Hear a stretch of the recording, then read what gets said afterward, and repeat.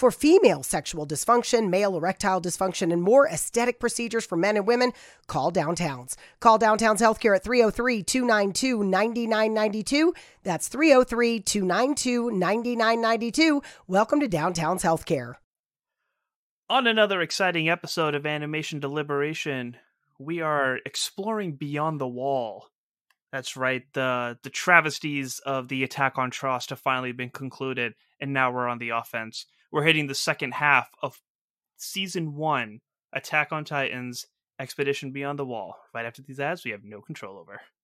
For female sexual dysfunction, male erectile dysfunction, and more aesthetic procedures for men and women, call Downtowns. Call Downtowns Healthcare at 303-292-9992. That's 303-292-9992. Welcome to Downtowns Healthcare.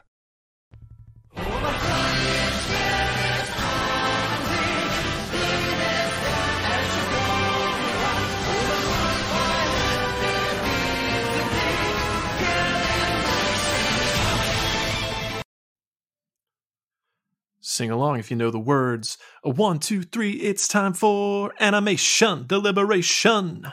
A conversation and a celebration of our favorite action animated series. Yeah.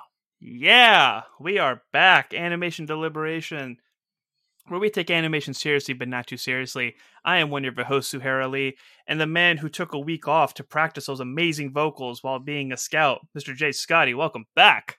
Woo! It's good to be back. You know, with amazing theme songs that this show has, like I couldn't help but try to get like that nice like metal in my head as you were going with the song. Yep.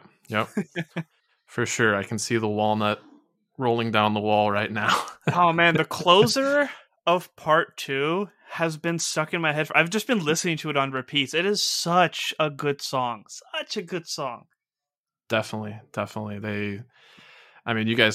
You and Andrew did a phenomenal job covering the first half of season 1 last week. But yeah, the production quality, including the music, cannot be overstated. It is just such an incredible show, and it just really gets your blood pumping and gets you so incredibly invested. It's such a unique show, and I'm super excited to be able to chat about it this week. Yeah, speaking of Andrew, we're going to mention a couple of things before our blood gets pumping a little too much in anticipation of talking about this. So we were talking about like what we would do if we were cadets and had to pick. He finally picked the Garrison Squad. Thankfully, he made it. He made it through. And he got in there right on time as the Battle of Trost concluded. So while we move above the wall to talk about the continuing story, he's going to be behind cleaning up all the Titan vomit. But he did have a message on his behalf before he went up for cleanup duty. He was actually a guest host on Source Pages, a reading collective, to talk about Batman: The Long Halloween in anticipation of The Batman arriving in theaters this week. So if you have a moment, please check out our partner podcast. Check out our partner podcast hosted by BVK and Haley Hobbs. It was a good episode. The bit of it I've listened to it so far, and we're really excited for Batman, and I'm sure he is as well. Yep, he is a Batman fan to the extreme, so I'm sure. I haven't listened to the episode yet, but I know how passionate he is and how well-spoken he is, so it's definitely an episode not to miss if you are excited for Matt Reeves, the Batman. He's just as giddy on that as he is with us. So yes. His excitement never wavers. Nor should it. This has been an exciting show. Like I said on the last episode, I've watched it more times than I can count for season 1, and it continues to blow my mind every time. J. Scotty, what are your quick thoughts on everything before we move on to part 2? Yeah, it's like I kind of said at the top, it is really just an incredible show. From the setting, it's such a unique setting with, most animes kind of taking place more in the eastern side of the world. I shouldn't say most. Some of my favorite ones kind of have this fascination with Western culture as well, but just the time period, like it's just such a fantastical world, and the concept, like seeing these giant naked missing genitalia, ugly as hell human beings like chomping down on people is one of the goofiest but most terrifying things I have ever seen. And man, it's almost tough to stop watching. Like other animes, I'm able to watch like 2 or 3 and I'm like, okay, I need to do other things right now. But this one I can just go, 5, 6 episodes and I still want more. I am like a ravenous titan myself, just wanting to gobble down all the episodes. Give me all the content. Yeah. One thing I do want to bring up that I was a little surprised that you guys didn't bring up on your coverage last week was some of the characters. Our main trio are Mikasa, Eren, and Armin, but it's kind of interesting. I obviously love Mikasa. She's so capable and such a badass that how can you not love her? But what's weird is I find myself not really gravitating to the main character of Eren. I think I kind of find him like a lot of the characters in the show do, and he himself sometimes admits he's a little bratty and a little rash. It's kind of funny. I think my favorite character at this point in the show is actually kind of his rival, Jean. Yeah. Yeah.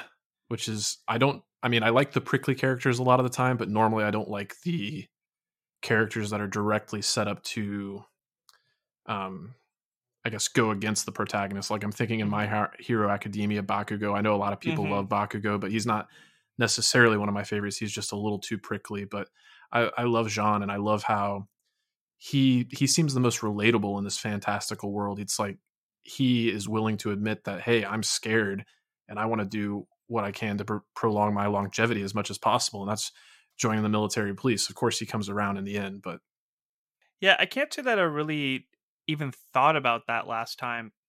And as you were explaining this, Bakugo came to my mind too, but he's actually one of my favorite characters, arguably my favorite character in that show because of the character development that happened between him and how much you get to see like how much pain he's actually going through on the inside. And I think that's where the fascination of Jean actually comes in, is he's the only one where we've seen a significant amount of character development in such a short time. We're talking half a season, because everything within our main trio of Mikasa, Armin, and Eren, every flashback that they've shown shows that they haven't really changed at all. One's always been the smart one, one's always been the protective one, one's always been the rash one. Jean seems to be the only character in this bunch of all the cadets that we've seen that actually had a transition of I'm a douche to I'm super talented, but I'm still going to do the military police to, oh my God, why am I joining you guys on the scouts? So, I mean, I'm glad you brought that up. I don't think I really ever gave it that much thought before, but he really is the only one that we've seen so much progression with. Yeah, those are all excellent points. And one of the reasons I gravitate to him so much. I'd be remiss if I didn't bring up Sasha. I absolutely love Sasha and the comic relief she brings as well. She's so hungry. I'd hate to see her as a Titan because she might wipe out everybody. Oh, especially with that appetite. Exactly. Yeah, she would scale that wall, no problem. I could see her just like pressing her jaw against the ground and just like driving through the ropes, eating everybody that came into sight. Totally.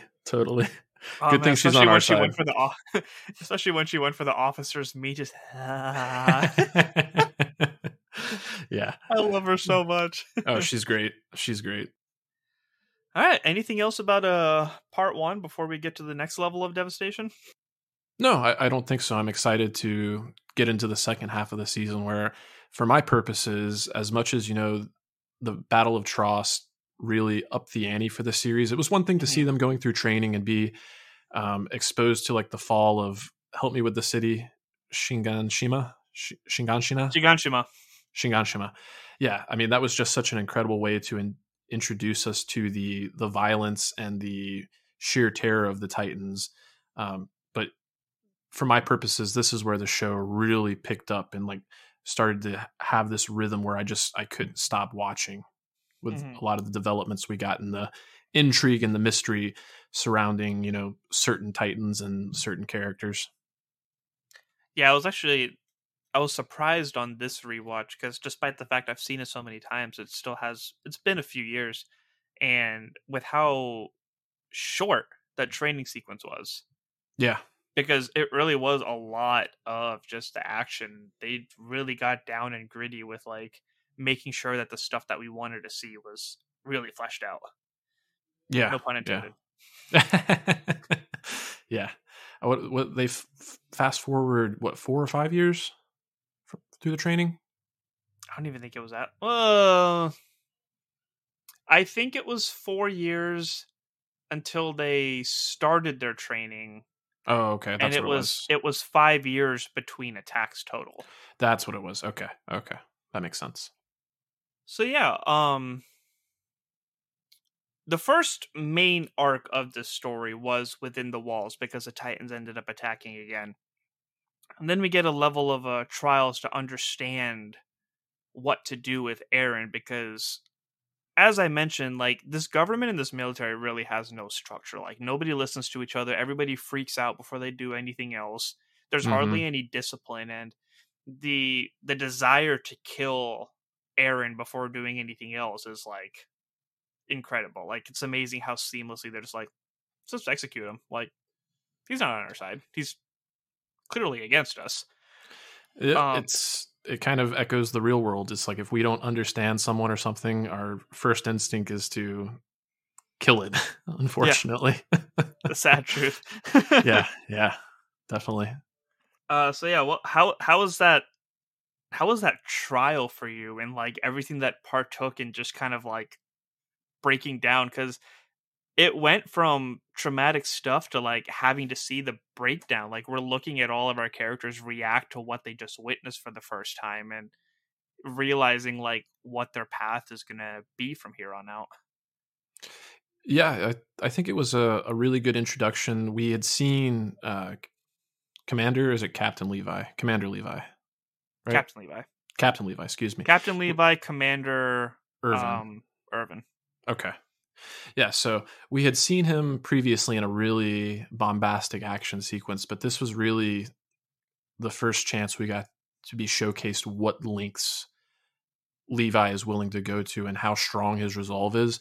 And as much as Aaron is one of those characters that I kind of think deserve to be smacked down a little bit and taught a lesson, that beatdown was absolutely brutal. I was kind of right there with Mikasa, just wanting to kind of like rush in and save him because, wow, that was tough to watch. And it is one of the great aspects of the show, as much as, it is entertaining to watch these like people flying around with this fantastical gear that is the ODM gear and the twin blades and taking on just these giant titans. A lot of like the inner politics and why the military has formed the way it has and what life inside these walls is like is really telling, and the world building is just fantastic. So I really enjoyed it. I didn't feel like it slowed the momentum down at all. Really, I was riveted with all the development, and then just seeing that there all the different factions that exist. Even though humanity is supposed to be united against these titans, there are so many factions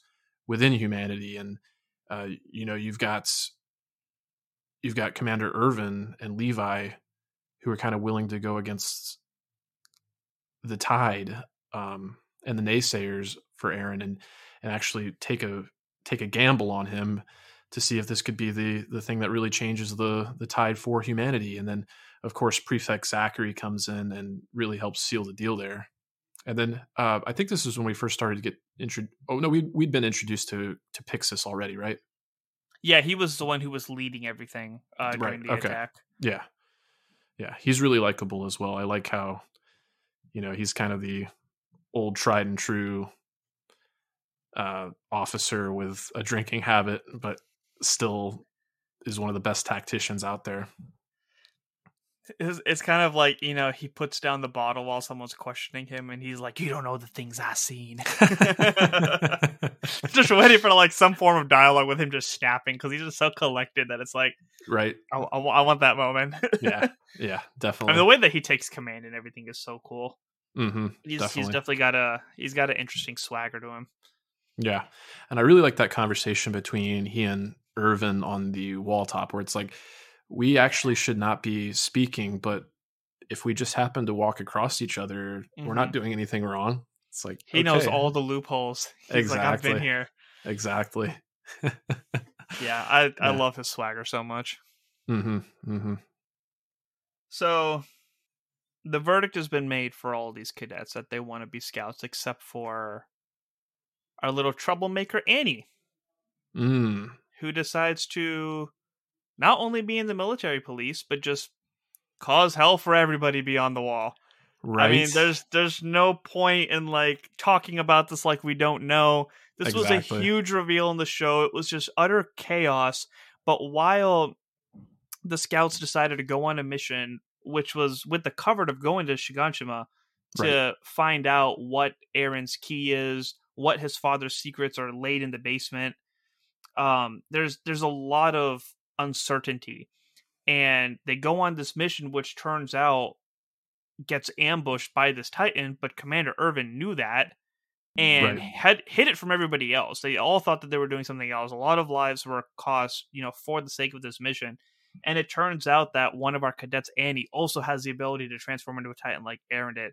How did you feel about that whole sequence and the reveal and the build up in the forest and just all of it? Like, Yeah. there's no like, just like last week, like there's no way to just like structure this. It's just Yeah. like it's batshit crazy that we just have to go through and just talk about all these highlights and what was wow and what was pissing you off and just how great the storytelling is. No, yeah, exactly. And it's full transparency here. This was a rewatch for me. So I was trying to, as I was going through my rewatch, kind of remember where my headspace was on my first watch. And, I think the reveal of Annie is kind of one of the, I don't know, once you see the female Titan and it's kind of one of the most obvious things, I think. But just the way everything is set up is amazing. And, you talking about Irvin knowing that they go on this expedition and they're going to get attacked makes me think about when, we haven't talked about Hange at all. Hange, right? Zoe Hange. Let's just call her Zoe because I forget her. Okay. She's one of my favorite characters as well. I love her just absolute ridiculous zeal for all things Titan and how everyone else is getting grossed out and freaked out about how close she's getting to these Titans. But she had the two, Sony and Bean, that she had in captivity and was experimenting on and, testing their vitality when deprived of sunlight and whatnot. And someone kills those two Titans. And initially, we're all, even as the viewer, you think this is just, a rogue soldier that just hates Titans and wants to see a Titan die. But Irvin whispered to Aaron, he said, "Who do you think the real enemy is?" And that just, that sets up this incredible mystery. And from there, Levi takes direct command of Aaron. So he joins his squad and we get introduced to all of Levi's squad. We get endeared to them. Petra, Gunther. I'm not going to remember all of their names. I'm glad you remembered that much because it's just one of those, like I said, it's like the Walking Dead effect. Just don't get attached to anybody. Don't remember anyone's names. And I fell in love with Petra. I loved her character so much because she showed just true emotion right off the bat. Like, she's part of Levi's squad for a reason, so she's talented, and she definitely proved that in that battle against Annie. She's incredible. But like, her conversation, the way that she talked to Aaron was more impactful than the other two because they were like, quit being a whiny little and like do what you're told. But she was asking the questions like, do you not trust us? What do you really think of us? How do you really feel? I feel like the way that she communicated was what sparked Aaron to do what he did, which we still have that question of whether it was the right or wrong thing. But her level of communication sunk through to him because he's very emotional in his decisions than anything else. So she was the only one that got logic through to him. She's like really attached to Levi. There's a lot of like fan art of them like as a couple and like what would have been had that moved on. And I was like, oh yeah, I could see it. I could totally see it. So yeah, Petra's name is kind of the only name that's like worth remembering for me. Yeah, I can understand that, but her emotion too, just she showed that she was afraid when she didn't even know what the plane was, which Aaron caught on to, and then just like her fear, the whole squad's fear when they went out, because we saw some real savages. Like, these are professional Titan killers. We geeked when we saw Levi within the walls for the first time and seeing them like move with such precision and such lack of vocal communication. Like, it was amazing. It really was. And then we're just never gonna see them again. Yeah, they spent time like endearing you to these characters, even with like the flashbacks to seeing, Aaron get further accepted into Levi's squad. And like you said, at the end of the day, he had to make the decision. Is he with them? Does he trust them? And he makes that decision. I'm with you. I trust you. And that leads to all of them getting killed. And it's kind of funny. One of the ones that sticks with me the most is Gunther. Like, he gets killed before Annie even goes back to her female Titan form, she is disguised in the scout gear using I don't think it's Marco's ODM gear. I think that's later on that we get the reveal that she used his ODM gear, but I can't remember when. I think she just happened to grab one of the corpses. Okay. But yeah, I got a lot of like Battle of Endor vibes because we had seen the ODM gear being utilized in the city, and that's really cool. But just having these massive trees and they have the green cloaks and whatnot, I definitely got Return of the Jedi vibes. But yeah, from Gunther to I can't remember the blonde guy with the wispy beard. Yeah. But yeah, Petra's was the most like devastating because she just basically gets stomped into a tree trunk, and we go back to her corpse multiple times, just seeing her look up lifelessly. But then even, the kind of cantankerous one that constantly bit his tongue, I think his name was like Uro or something like that. Like he actually I'm looking at all the names now, and yeah, they're difficult names. We have Levi, Eld, Petra. Okay. Petra, Ulo, okay, Gunther, and then Aaron. Okay. Yeah, I'm thinking of Ulo or Uro or whatever it was. But yeah, he was the guy that was always giving Aaron the most difficult time, and he bit his tongue multiple times on horseback. But even he has like the opportunity to be valiant at the end, but it's all for naught. Like he just gets completely wiped out, and it is just absolutely devastating. Like I lost my breath. I was gasping. Like, is this actually happening? And we had to look at their corpses like 4 times? At least. When they got killed, when Aaron looked back, when Levi found them, when they were kicked off of the horse carts at the end. Oh, yeah. Yeah. By none other than Levi himself. He made that call. Yeah. Oh, what was his words? Like, consider this their last act of service. Act of service. Oh my God. That got me hard. Yeah. It's tough. It's so tough. And I have to say, I have to add that the dub to this is really good. There are a couple hiccups here and there. I'm glad that Armin didn't go full Zenitsu. Right. Like we talked about, he's not a screamy character after he, finishes cadet stuff. Mikasa like plays it kind of chill and then like amps it up when she needs to, and when she does, it really pays off. My only con is Titan Aaron's roar, because it sounds amazing on the original. Okay. Like when you listen to the Japanese, like it sounds like a menacing roar, but it sounds like a cat getting run over in the side.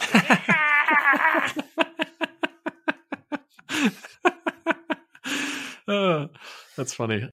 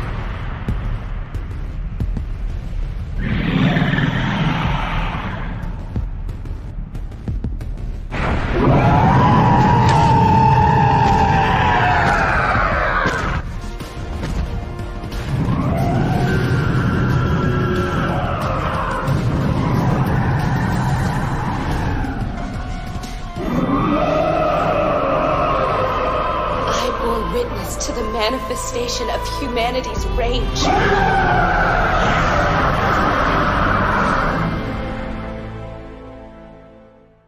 I'm gonna have to go back and listen to the sub to make my comparison for the screams there, but I think all the voice acting is phenomenal across the board.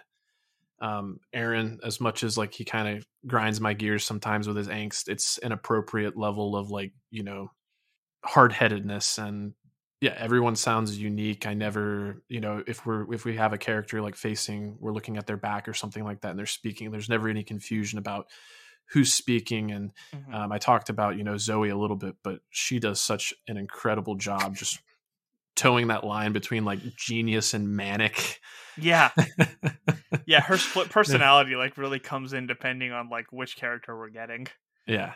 And then even like Annie with her like kind of like deadpan detached delivery, I still like found myself feeling for her a little bit, even in like Titan form, when like Levi and Mikasa are completely slicing and dicing like to where she can't even raise her shoulders anymore. But she's also very frustrating to watch because it's like she's always covering up her nape. She can harden her skin.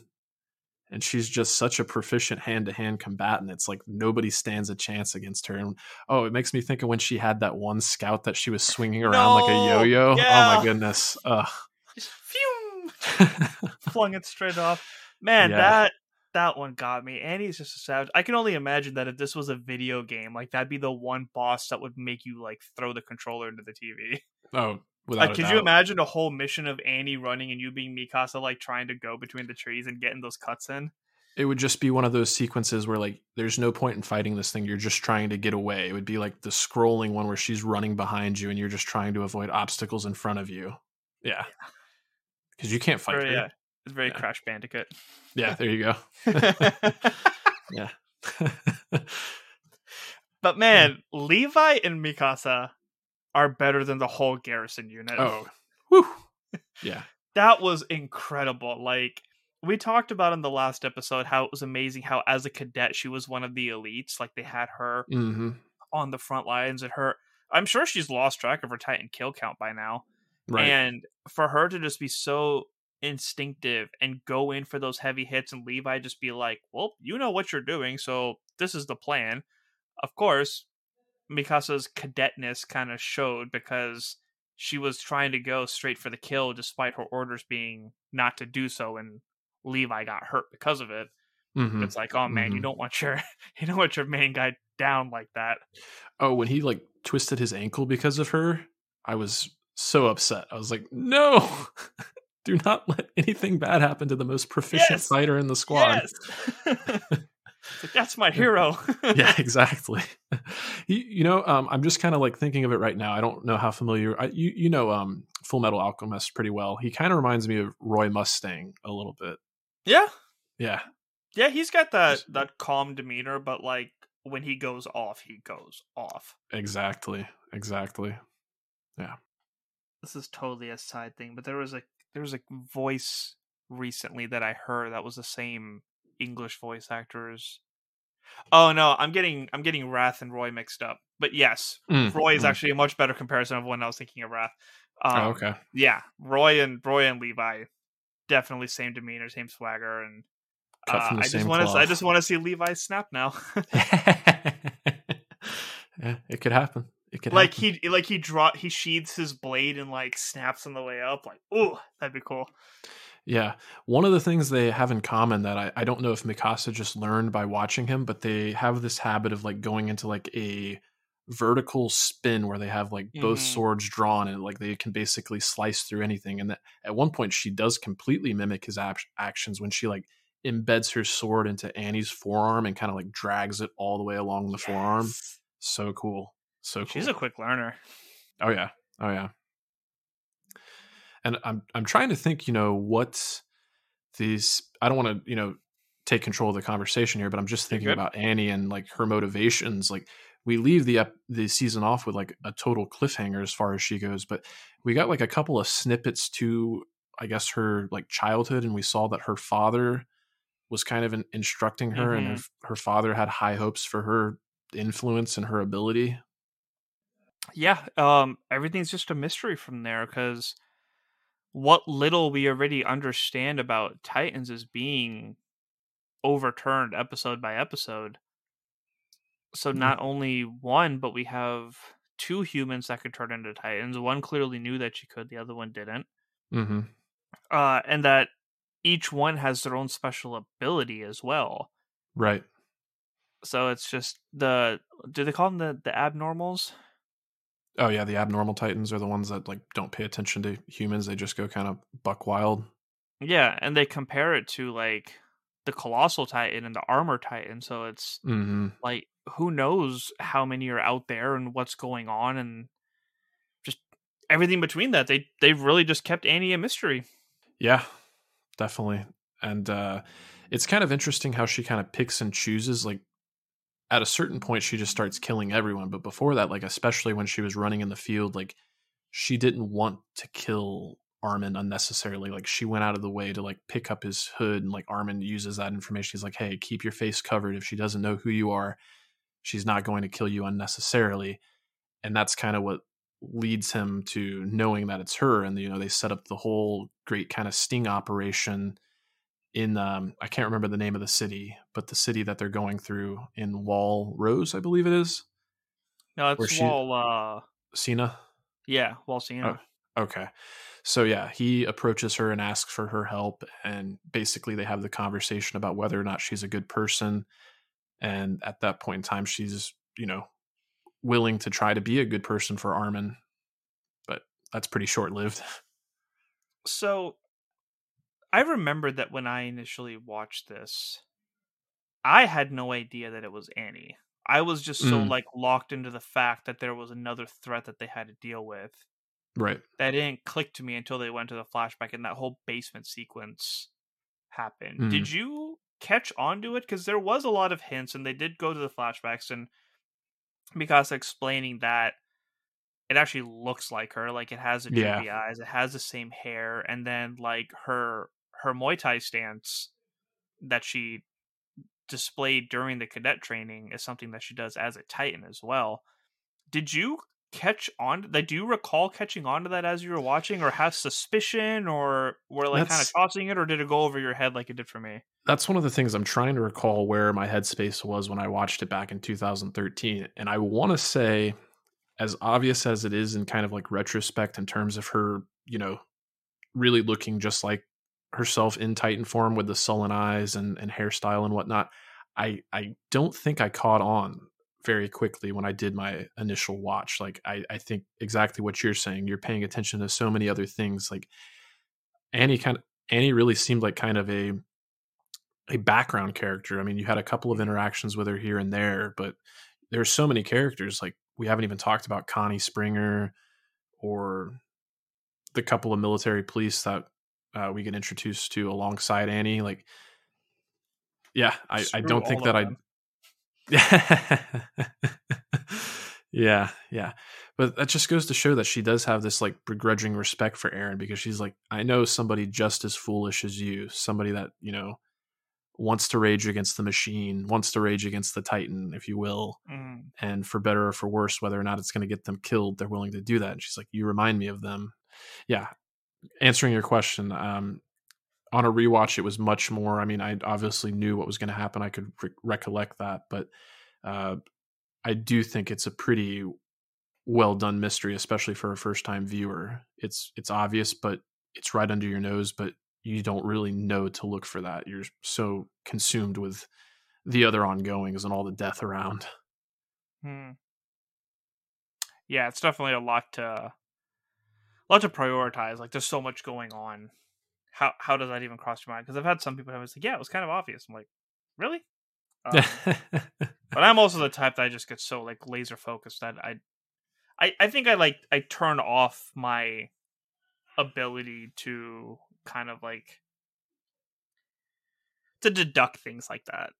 Yeah. And if something really stands out, then it's probably poorly written if I could figure it out quick, because Yeah, I don't think I for catch sure. on to things like that pretty quick. Yeah. And this was far from poorly written. Well, and I think one of the other mysteries that kind of like preoccupied me is like thinking about how did Aaron come to inherit this power, and what role does his father play? And then even when you do get the reveal with Annie, you're like, did Aaron's father have Dr. Grisha Yeager, did he have some part in Annie's transformation as well? Is this something that he like specialized in? Like, when are we going to get to this basement? When are we going to get these answers? Like, that's very much at the forefront of your mind. So not in season 1, I'll tell you that. Nope, not in season 1. I'm really happy that last battle happened the way that it did too, because the level of snootiness and ignorance of the inner wall is just ridiculous. Oh, yeah. Like, the king is a coward. It's all like the richest of the rich in there. The military police don't do anything, to the point where it's like one of the squad captains was like drinking, and then the one dude who like spoke up and had a purpose of like why he was doing his thing was like, fine, you take control then. And all they had to do was like, escort who they thought was Aaron, but it was really Jean in a wig. Yep. He's not happy about having to, pretend to be Aaron, and Aaron's like, how do they pick him to like dress up as me? He has a horse face. Like, how stupid are they that they can't tell the difference between the two of us? And they show how stupid the military police actually are. Like, there's Titans attacking the inner wall. There's 2 of them beating the living daylights out of each other. And they're focused on Commander Irvin and wanting to like execute him on sight. Like, do you not recognize the problem at hand right now? Yeah. Yeah. Again, the real world parallels. Sometimes incompetence and privilege cause people to fail upwards, and that's very much the case with the military police. Yeah. So I'm glad that a lot of them just got decimated and just didn't know what to do, and the scouts came in like the amazing heroes that they are, just like zooming past them. It's like, you guys just gonna sit over there, like not gonna handle anything right now? Right. Yeah. Just went on full attack. It was cool. That was a really cool fight. I mean, Aaron doesn't have too much because he's so emotionally driven. Mm-hmm. But man, they stay true to like actual martial arts so much, and the fact that Annie is so Muay Thai driven, and the mechanics of everything. One of your favorite things was the kick to the jaw. Oh yes, it happened in the forest. And one of the things is with a kick, like, you're supposed to follow through and let momentum. Like, if you're stopping yourself, you're not putting power in, right? So the fact that it actually like put that motion, set up the stance and the form, and the fact that it went through his face, but her body like kept moving and she had to like restructure herself. I was like, that is an amazing attention to detail, because there's a lot of little things that go into a kick, and the fact that they highlighted each one of those things was like, yeah, you can speak to that a little bit more than I can, being having a background in martial arts. But it's something we've said about other shows, but it stands here as well. The attention to detail, even though this world is like larger than life and very fantastical, and the things you're seeing on screen are things that you could really never see translated to live action. I haven't seen the live action movies, but from what I hear, they don't do the series much justice. I turned it off for the first 10 minutes. Oh goodness. Okay. Good to know. Good to know. Can I say why? It's kind of spoilerly, but I really want to say why. Yeah, go for it. In the opening, when Shiganshima gets like invaded by Titans, it's not Aaron's mom that gets eaten. Oh. It's Mikasa. Oh no. And I was so mad, I turned it off right there and didn't care about the rest of the movie after that. Okay. And I started watching it like on a plane, so I was like, I was just mad. I think I had like 3 hours left on the flight, and I put on some sitcom or something, because just watching that in that level of detail, that gut-wrenching manner of watching Mikasa get chomped in half, I was like, yeah, I was livid the rest of that flight. Did they, not to get off on too much of a tangent here, but do they make the smiling Titan as terrifying as it is in animated form? Okay, because that is one of the most unsettling things I have ever seen on screen. That smiling Titan. Ugh.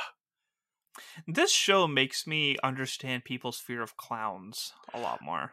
I have a little bit of a fear of clowns. It's not as strong as it was when I was a kid, but there's something unnatural about a permanent grin, and clowns are creepy.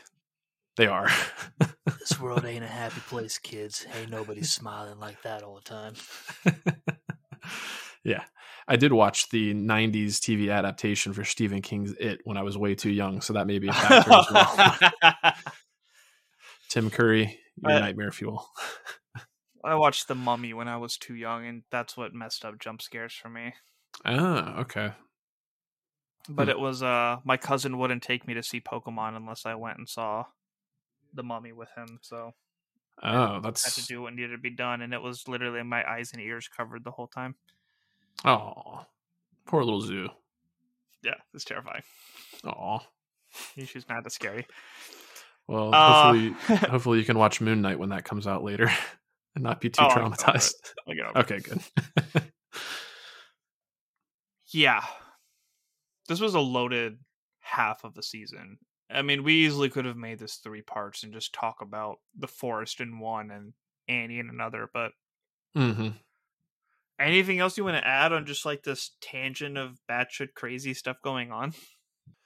I've talked a lot about how Aaron is such a headstrong character and he's so emotional, but I think while I don't gravitate to him so much, it's what makes the show work so well when you have, an emotional character like that. It makes the characters that are in the decision making roles, it makes you understand why they're a little more detached. Like I'm thinking of Levi and I'm thinking of Irvin as well. Like as much as he has kind of a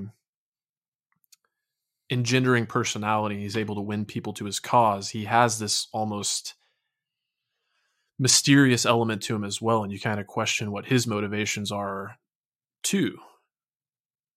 So I don't know if you want to talk about Irvin in further detail and some of the gambles that he's willing to take and just the fact that he puts so many lives at stake and just to reveal this traitor amongst the ranks. I really think he is just tired of losing. Mm-hmm. He's tired of coming back with like nothing to show for the lives cost. I mean, even Petra's father coming up to Levi, that was hard. That was really hard to watch. Like Levi trying to keep his composure, which he's very good at, but talking about like how worried he is for his daughter and she just needs to get married and do this and do that. Soon after he just kicked her body off of the cart. Like, you couldn't even bring it home to show him. Yeah. Couldn't even do a proper burial or anything. So, like, they're tired of losing, man. And when they had their trap and shot, like, all those, like, spears and ropes through Annie, like, they thought they had a win. They thought they learned something. And granted, in a way, it was a win in the sense that they understood so much about Titans that they didn't before. True. Forgive me for forgetting the section commander's name. What did we? Zoe? Is that what we said we were going to call her? Zoe Hanji? Yeah. She learned so much. They got so much out of that. They understood Aaron a lot better out of it. And while it was a key piece in moving forward, they couldn't explain that to the people because the people were still ready to have Aaron's head. And Pikes has his moment of like, this is going to be the first win that humanity's had. So they wanted to ride that high. True. They really just wanted to do right by the people. They really wanted to have a win and show that they knew what they were doing and they weren't a joke and this and that. And for them to have to come back after progressing so much and still not be able to explain it to anybody was just like, it was just a kick to the balls to them. And all Commander Irvin wants to do is like succeed. We haven't seen him have a breakdown at any point, but like you can only imagine like how much he's holding in. Yeah.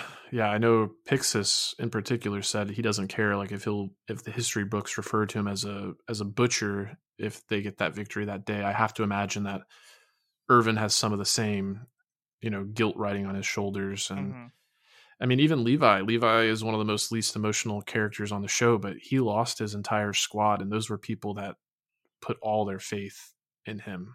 Yeah. So I'm curious to see, in season 2, how those things unfold.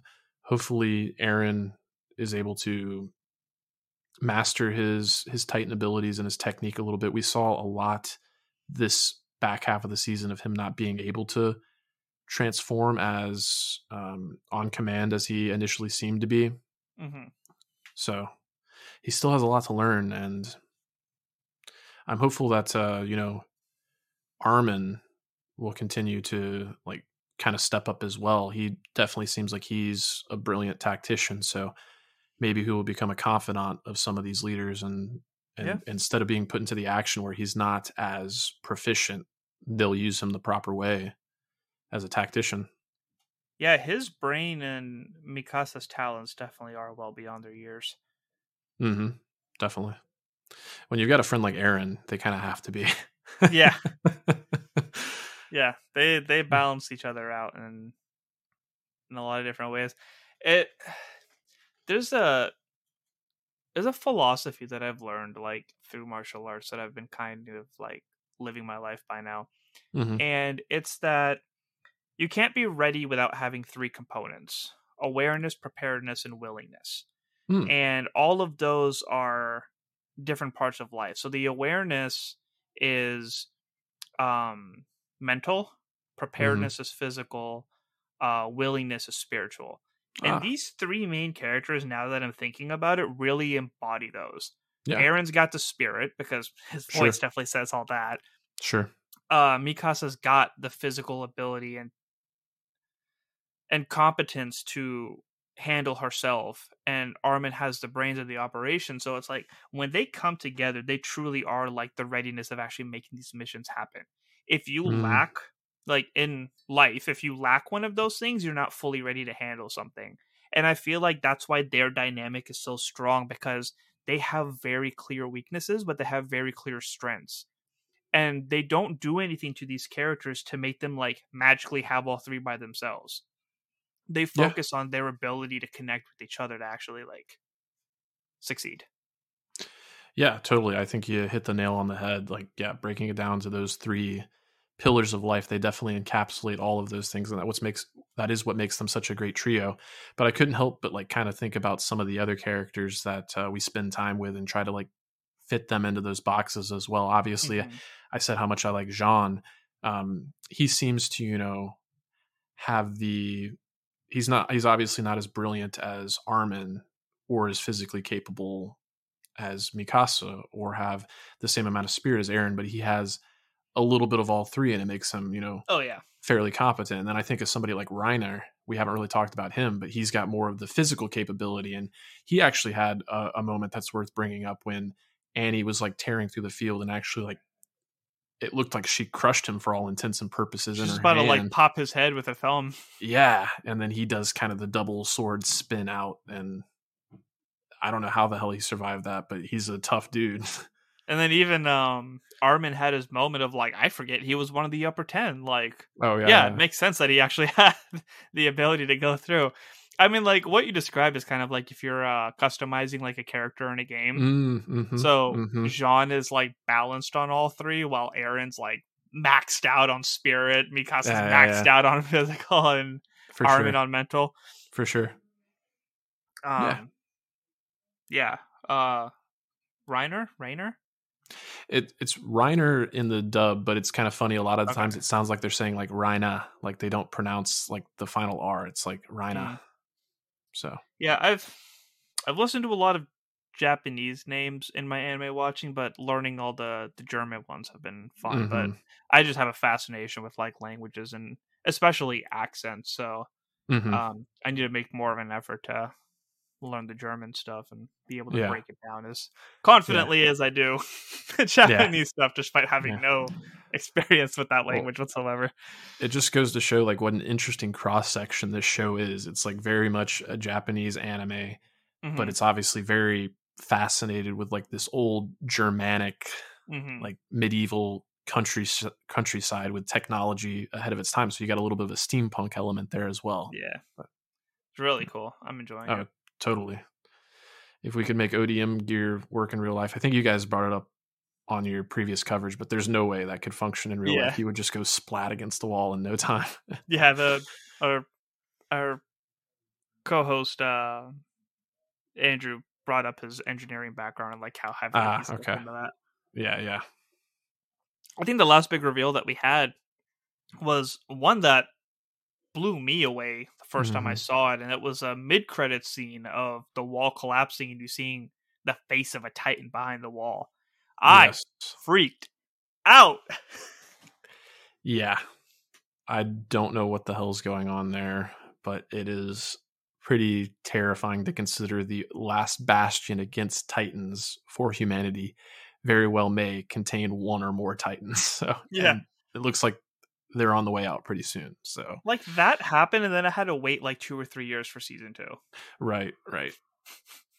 And that's kind of where I'm guilty. Like I said, I watched the first season when it was first available, and I was like kind of so frustrated with the cliffhanger that I just kind of like put it on the back burner. I was like, okay, I'm going to focus on other things, and kind of fell out of anime for a while. But this podcast has definitely got me back in to so many of the great ones. It's kind of funny. I did my rewatch of Dragon Ball right before we started doing this podcast, but before then, I hadn't really watched all that many. My plan is succeeding. Indeed. Do we want to read a couple of emails that we got from our fellow listeners? Yeah, definitely. I think that's a good time to do that. What do you got? All right, so the first one is from Chrissy. Hey guys, it's Chrissy. I had sent in a feedback about Young Justice a month or so ago. I finally got Amazon Prime and binged Invisible in a night. I loved it so much, and I gotta say I love gore, but at times, especially that last episode, was a little much for me. But overall, I love the show so much, and I can't wait for the next season. I just finished all of your feedback episodes for it, and hearing speculations for the show, knowing what happens, I gotta say y'all were on point most of the time. I love you guys so much and can't wait for your coverage of Attack on Titan. Woohoo! I'm a season behind and will probably watch the final season along with you guys when you get there. Cool. I also gotta make a suggestion on something to cover. I know one of you had said when a show comes out and you aren't familiar with the fandom, it's part of like Arcane and League of Legends, but I have to say, The Legends of Vox Machina on Amazon Prime by Critical Role is my new comfort show. It has everything comedy, gore, action, and a tiny bit of romance. I highly suggest watching because it's just overall amazing show in my opinion, and so far my number one animated show in 2022. Sorry for such a long email, but you guys are amazing, and I look forward to hearing your thoughts on Attack on Titan and Young Justice once it's back. Stay whelmed, Chrissy. What a heartwarming email, and you don't need to apologize for the length at all. When it's that encouraging and such great feedback, you can go as long as you want to, Chrissy. That was a pleasure to listen to and to read, and really glad you enjoyed Invincible. I'm trying to think about what some of our predictions were, but it kind of makes me think about how long we've been doing this podcast. Next month, by the end of the month, it'll be like a full year that we've been doing this podcast. And we started with Young Justice, but Invincible was kind of one of the biggest shows for us right out of the gate. So I've talked at length about how much that final episode impacted me. So I'm glad that you went back and listened to how much we love that show, and that it could be a good companion piece for you. And yeah, definitely thanks for writing in. Continue to do so. Chrissy, as he said, thank you so much for writing in. I started episode 1 of Arcane. I really loved it, but that is a show that demands my attention, so I will do it justice and like properly sit down and watch everything. Once we're caught up with Attack on Titan, so I can talk to my co-host about it. But Vox Machina is another one that's popped up on my radar, and I'm sure we'll get to it at some point. But I'm always down for great animation, and like I said, as important as the numbers are, and how much we love the downloads and the listeners and the Instagram following, like being able to talk to you guys is the highlight for me personally. Knowing that there's like-minded people out there, that I can talk to things I'm passionate about with anybody around the world. Like, thank you so much for writing in, and please never hesitate to do so. Yeah. Chrissy, if you want to give us a piece of follow-up feedback, I'd be curious, like what your level of familiarity with Critical Role or D&D was prior to watching the show. Because yeah, I think that might be something that's beneficial when it comes time to cover the show. I know Andrew's mentioned that he has some experience with D&D, but maybe we should pull in a guest that, has been following Critical Role for a while, because I know they call their followers critters, which I think nice. is pretty cool. Yeah. Yeah, that's all over my head, but I'd love to be enlightened on it. For sure. And speaking of loving to hear from people, we got one from TJ Stafford as well. Woo woo. All right, so hey guys, it's been a while. Haven't listened to your Demon Slayer Season 2 coverage yet because I haven't watched the show yet. Unlike a lot of anime fans, I have a hard time watching shows with the subs because I'm almost always multitasking when I watch stuff, so I really need to be able to hear what's going on as well as see. The Mugen Train arc is now dubbed, so I'm caught up on that, and I will definitely go back and listen to your episodes once the dub eventually comes out. Now, for the latest episode, I'm so happy you are starting Attack on Titan. I love this show so much, and I'm thrilled you guys are starting it from the beginning. The struggle for Trost is one of my favorite arcs in the series because I love action scenes with the ODM gear. In my Mm-hmm. opinion, those scenes are among the best animated action scenes I've ever seen. Watching Mikasa just wrecking Titans is jaw-dropping. If I can offer a word of advice moving forward, I found that the plot of the show as it progresses can be at times hard to follow. The thing with Aaron's dad and the key is explored further, and it can get a bit complex, so I'd recommend paying close attention and maybe watching out for any kind of flashback or history lesson multiple times to absorb everything. Fortunately, you guys are binging it faster because you forget a lot of important details if you have to wait between seasons. Mm-hmm. I binged the first 2 seasons, but starting on season 3, I had to wait, and it makes it way more difficult to keep up. I'm happy to be able to listen to you guys again, and I will be able to tag along until you catch up to the English dub. Looking forward to hearing your thoughts on the next couple of seasons. P.S. Have your therapist on speed dial. I don't think it's much of a spoiler to say things aren't going to get any easier for our heroes moving forward. TJ Stafford. Good old TJ. Good old TJ. Good to hear from you again. And I will say, if you make the commitment to start watching Demon Slayer, you won't be distracted by any multitasking. Your eyes will be glued to the screen and you won't have a difficult time knowing what's going on. But I fully understand waiting for the dub. And the other thing I want to highlight, he always gives such great feedback. But when he was talking about the action sequence with Mikasa and her ODM gear, it kind of made me think of one of the things that we kind of glossed over with this show that makes it really unique is the camera placement and a lot of the camera tracking you get during those high speed like ODM sequences. Like, it really puts you right there with like the person that you're following. And like, I think back in the first part of season 1 when it was kind of our hero's first foray as cadets, and Aaron kind of has that moment where he's charging forward at full speed and the one Titan jumps up and bites off his leg. Like, that was so intense and so shocking, and like that Titan came out of nowhere. Like, I felt like I was Aaron at that moment. So yeah, great call out. It's like, I'm sorry, is our main character about to die? Right. Are we not supposed to like him? Yeah. I mean, Andrew kind of said everything for me in his monologue about just kind of the way that the cameras move and everything with it, but it's I really am at a loss of words for just how incredible all those sequences are. Like, we talk about Demon Slayer and those moments between, like, with Rengoku, with Uzui, just how cinematic it is. Like, you truly get lost. Like, everything else just goes out, and you're locked into like how things can move so fast but still be understood and just still look so beautiful despite having like heart-wrenching moments. Like, it's insane. And in hindsight, like, I'm glad that Attack on Titan takes so long between seasons. It's the lack of communication that truly kills me, because it's like, here's your amazing season with the big cliffhanger, and then gone for 2-3 years, and then before you know it, like, the last season is out. So it's the lack of communication that killed me. Had they told me, like, we want to get this camera work and this animation and this gut wrenching is down, so we're going to take some time and here's how things are going, I would have appreciated it so much more. But just leaving me in the dark like that is the only frustration about their timeline when it came to this kind of stuff. Nah, that's such a fair point. But when you did your little like puff of smoke noise, it made me think like much like the colossal Titan. He's there and gone. The show is there and gone in a flash with no indication when to expect him again. I love it. Maybe I've just been like watching this show too much, so I'm just subconsciously making references. Could be. Are you a Titan? We'll never know. Bit my thumb, didn't work. I was gonna say, for our listeners, he just bit his thumb and no results yet, but he might not have the proper motivation. Yeah, let me drop my spoon real quick. We'll find out. I did like that little moment between Levi's squad when they started to trust Aaron and they all bit their hand and they're like, damn, that really does hurt. Like, if you did that much to try to get it to work, like, we believe that you're truly with us.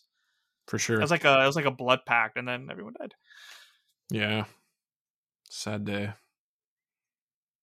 Devastating day. Cool. Let's wrap it up on that depressing note. Let's talk about Sasha again, just to make things a little more lighthearted. Oh, I could eat you know, something. So I've sent you a couple, and me and Andrew go back and forth on Instagram with like Sasha cosplayers, Oh, okay, and just cool. like just my algorithm is literally just anime and football at this point. Like that's all I see is scenes from Naruto, Attack on Titan, Demon Slayer, and then football stuff. Okay.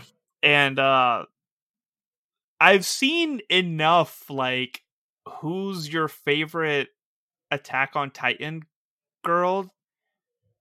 And the reason that I think I go towards Mikasa most out of them is because I am Sasha. Like, she has good instinct. She is, like, competent, but, like, things go over her head.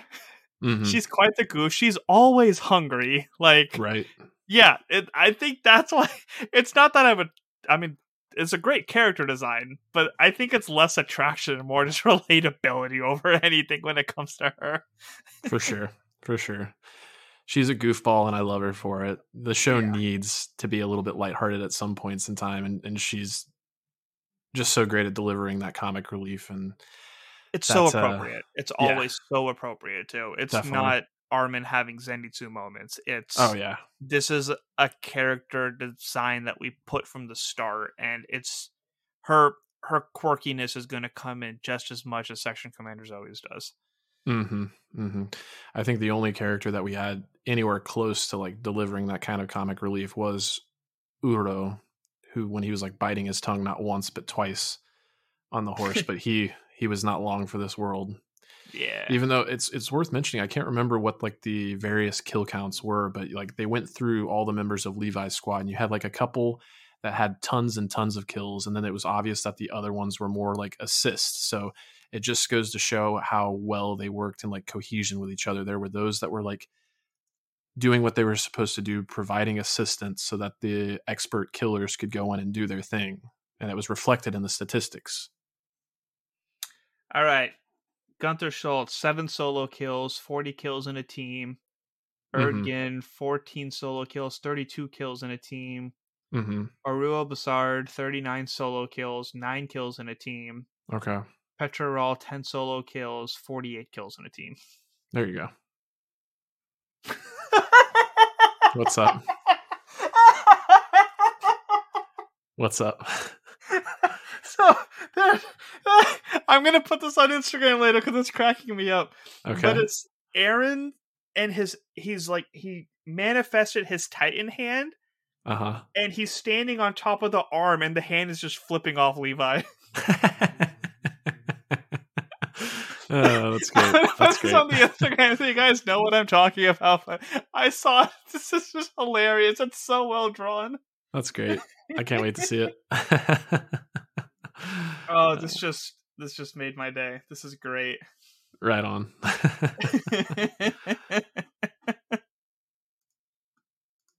Now that's a great way to wrap it up. I just texted to you if you want to take a peek and laugh along. My phone is out of reach at the moment, but I will look at it very, very soon. No, I'm just going to keep laughing on your behalf. Well, I can laugh along. Laughter's the best medicine. And for sure. We just did a doozy, as TJ and Andrew mentioned. Our therapists are going to be working double time these weeks of coverage. I do want to reach out to BetterHelp.com and see if they'll sponsor ads for us because we talk about therapy so much. I want to see what they say. Have you said goodbye to too many fictional characters? Are you subconsciously making anime reference in your day-to-day life? Side effects of listening to Animation Deliberation may include 10 minutes later and occasional migraines. But hopefully a good laugh here and there. Because like I said, sure. Laughter's the best medicine, and we want to be a source of entertainment and laughter for you folks. For sure.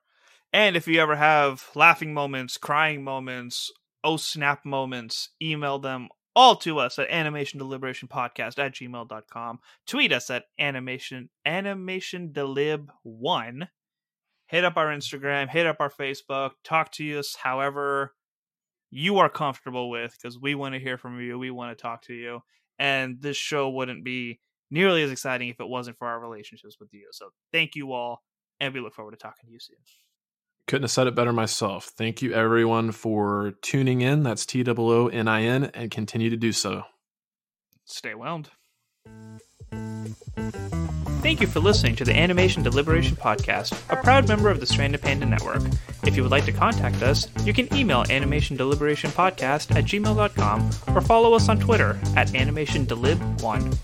For this and other great shows, you can visit strandedpanda.com or join the great community that is the Stranded Panda Chat Facebook group at facebook.com/groups/spchat. Tune in next time, and remember, stay whelmed.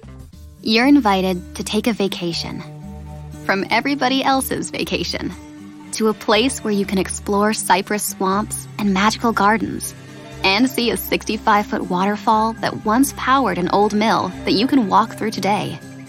Or just float along the cool, rushing waters of an old-fashioned swimming hole. See the places and plan your journey at visitmississippi.org/outdoor adventure. Mississippi. Wanderers welcome. You're invited to explore cypress swamps and magical gardens and float along the rushing waters of an old-fashioned swimming hole. Plan your journey at visitmississippi.org/outdoor adventure. Mississippi. Wanderers welcome. You're invited to take a vacation. From everybody else's vacation. To a place where you can explore cypress swamps and magical gardens. And see a 65-foot waterfall that once powered an old mill that you can walk through today. Or just float along the cool, rushing waters of an old-fashioned swimming hole. See the places and plan your journey at visitmississippi.org/outdoor adventure. Mississippi. Wanderers welcome. You're invited to take a vacation. From everybody else's vacation. To a place where you can explore cypress swamps and magical gardens. And see a 65-foot waterfall that once powered an old mill that you can walk through today. Or just float along the cool, rushing waters of an old-fashioned swimming hole. See the places and plan your journey at visitmississippi.org/outdoor adventure. Mississippi. Wanderers welcome. Right here in your neighborhood. Here's a little tale about hard-to-recycle plastics. Their destinies were changed. Their new lives are fantastic. What once was trash can live on as new things with a program that complements your regular recycling. 'Cause plastics can be so much more. Give this trash the second chance it was hoping for. Your hard-to-recycle plastics can be so much more. Participate in the Hefty Energy Bag program happening in your neighborhood today.